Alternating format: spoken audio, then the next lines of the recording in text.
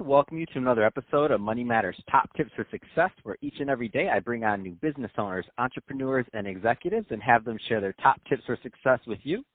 My name is Adam Torres. You can follow me on Instagram at AskAdamTorres to keep up with all my book releases, book schedule, signings, all that other good stuff. Always love to connect with you there. And as always, if you'd like to apply to become a co-author of one of my upcoming books, just head on over to the website, moneymatterstoptips.com, and click on Become an Author to apply. All right, so today is a very special episode. It's a reunion 2020 episode where I invite back guests that did so well in the first episode, I wanted to talk to them again. So today I have on the line Joshua Cano, who is founder and strategist over at Cano & Associates. Josh, welcome to the show.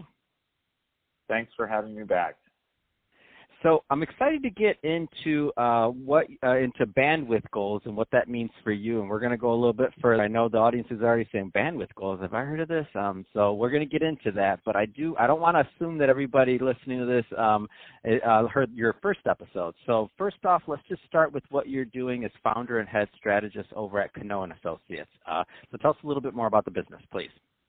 Sure, no problem. So right now, we're a small group of strategists who are helping companies with primarily three pieces of the puzzle, and that's for earlier stage businesses and medium stage companies, and on occasion larger ones. But the larger ones usually just falls into a business unit with product architecture help.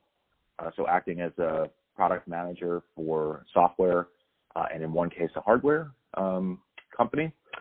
Go-to-market strategy for marketing a new product or service, and how that product market fits together, right? Are they, they're kind of designing what they need to do and what people are really asking for, because sometimes entrepreneurs have a desire and the world has a different one. So we help kind of get those goals aligned. And then inevitably, both of those pieces of the puzzle also usually line up towards some distinct help with capital raising, and helping companies, retrofit what they have as an opportunity so that investors understand, why they're different, why they're amazing, and why they need money now. And so what are the, we're going to get into a couple other things, but what are the right type of or niches that you like working with in terms of types of clients, just so that people listening have an idea? Yeah, sure. We spend a lot of time in software and mobile security in particular, just because we're located in Washington, D.C., so that's a discipline that all of us have, or many of us, I should say, whether we want it or not, right? This is the cyber capital of the world. And then on the flip side, as far as other verticals that we see and that we've been working with, I mean, we've worked with companies in the wine space. We've worked with companies, entering new domains like cannabis and hemp, which is now becoming like everybody's favorite new type of business want to run or operate. But again, most of our discipline is in the software and hardware space for B2B SaaS businesses. On occasion, some larger B2C consumer opportunities, and then B2B2C, which are kind of the tweener in between both of those categories. Mm. Let's switch it up a bit, Josh. I want to get into your concept of bandwidth goals. First off, let's define that, please. Yeah. So, part of this is as a consultant and consultative services company for other businesses. Very often times we see them wanting to achieve, a specific goal or a specific set of goals, and we do the best we can to kind of help them and architect that achievement of those goals. And I don't know, more than 90% of the time we help them achieve that, and we get calls back to do more work, which is great. But part of the problem in doing that, both from an estimating standpoint, is usually we have to go in and kind of give them a level set of, right, your goal is this, but this is what the world looks like. And this is actually maybe a more realistic, attainable goal for you. And that doesn't mean always backing away from a very hard or challenging opportunity or setting a high bar. It just means inevitably they've kind of guessed wrong, right, to some extent. Like where they put the pin on the map as their achievable goal and what they think success or execution should look like at the end may or may not be right. it may be driven by other forces, investors, competitors, internal conversations, whatever the desires are of the entrepreneur. So I say all that to say what we've inevitably shifted to is a way to talk to companies about having a bandwidth of success, right? The top, the bottom, the middle, and some likely outcome that's in between. And that really, it's not about them or not that their company's great or amazing. It's just that there are larger macro influences that are going to be probably changing and shifting on a daily, weekly, monthly basis. And so it's probably a lot easier to manage your team and manage the expectations and, of course, manage success when you have a bandwidth rather than a specific dot on the map. And if you don't hit it, then, the world ends, right? Why do you think organizations at time, because, there's people listening right now and they're like, oh, okay, that makes sense. That sounds good. But that doesn't apply to us. So why do you think sometimes, right? Why do you think businesses, never me. Exactly, and not us either over here, by the way, at Money Matters Top Tips, just so you know, Jeff.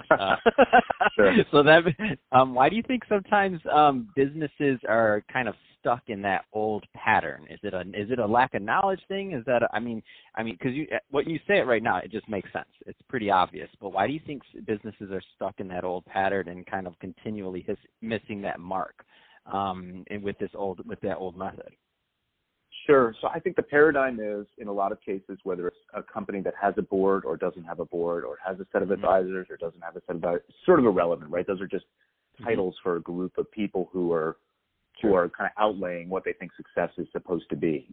And then they give that information to the people who are actually doing the tactical work on the ground.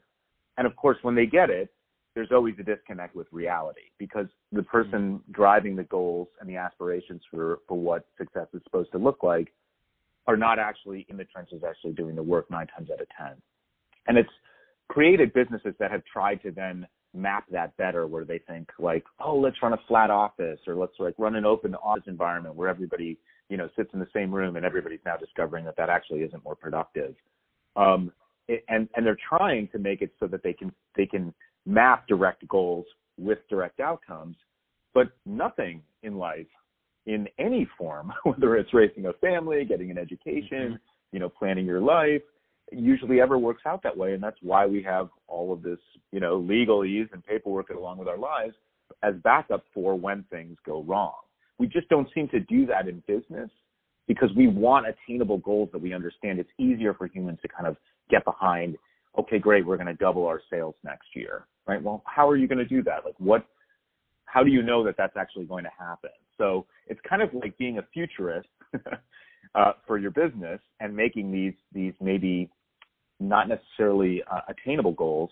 And instead of having a bandwidth with which you can work with and live with, right, given, again, extemporaneous things that are out of your control, outcomes that make it a lot easier for you to manage. And I just think it's based on an older principle of how things were done. We're going to build 10 pairs of shoes, and we're going to sell all 10. It doesn't really work that way. Demand has changed on the consumption side.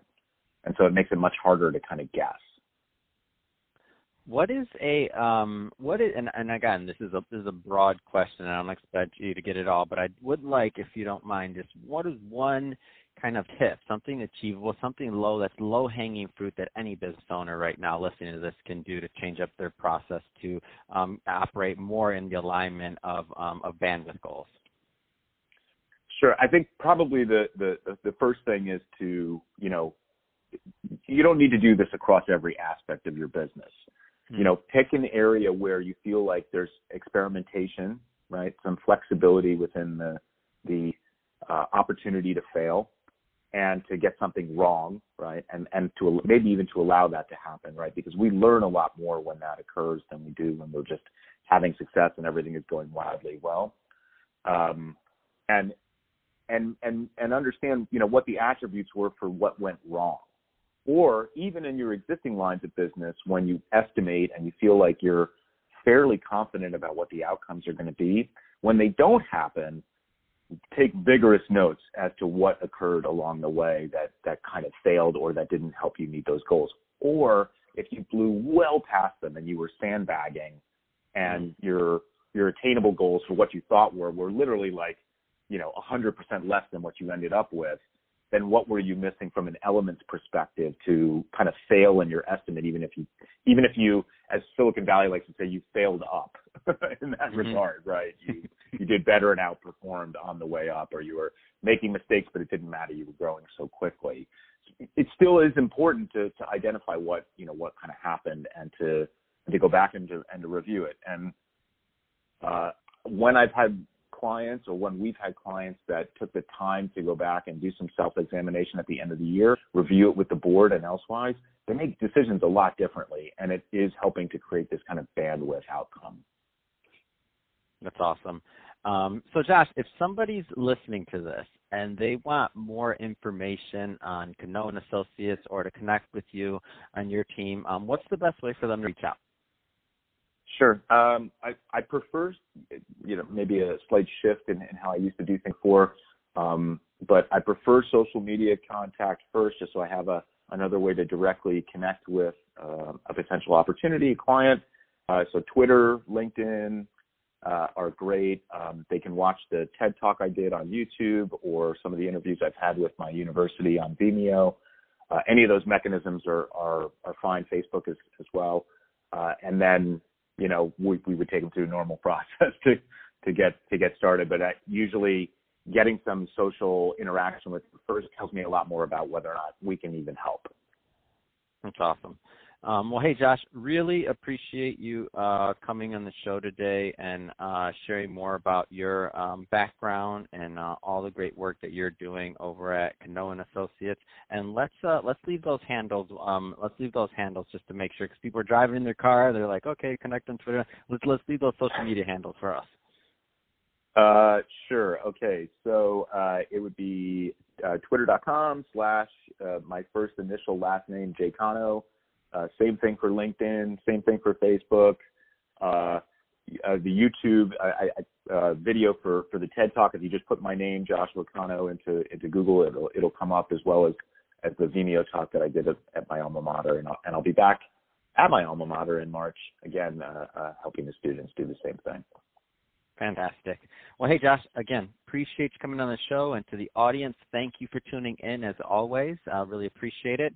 Don't forget, leave me a review on the Apple iTunes store. Share this with your friends, your family. Do all those things that we do to support our podcasters. I really do appreciate it. And, Josh, thank you again. Thank you so much, Adam, and happy new decade.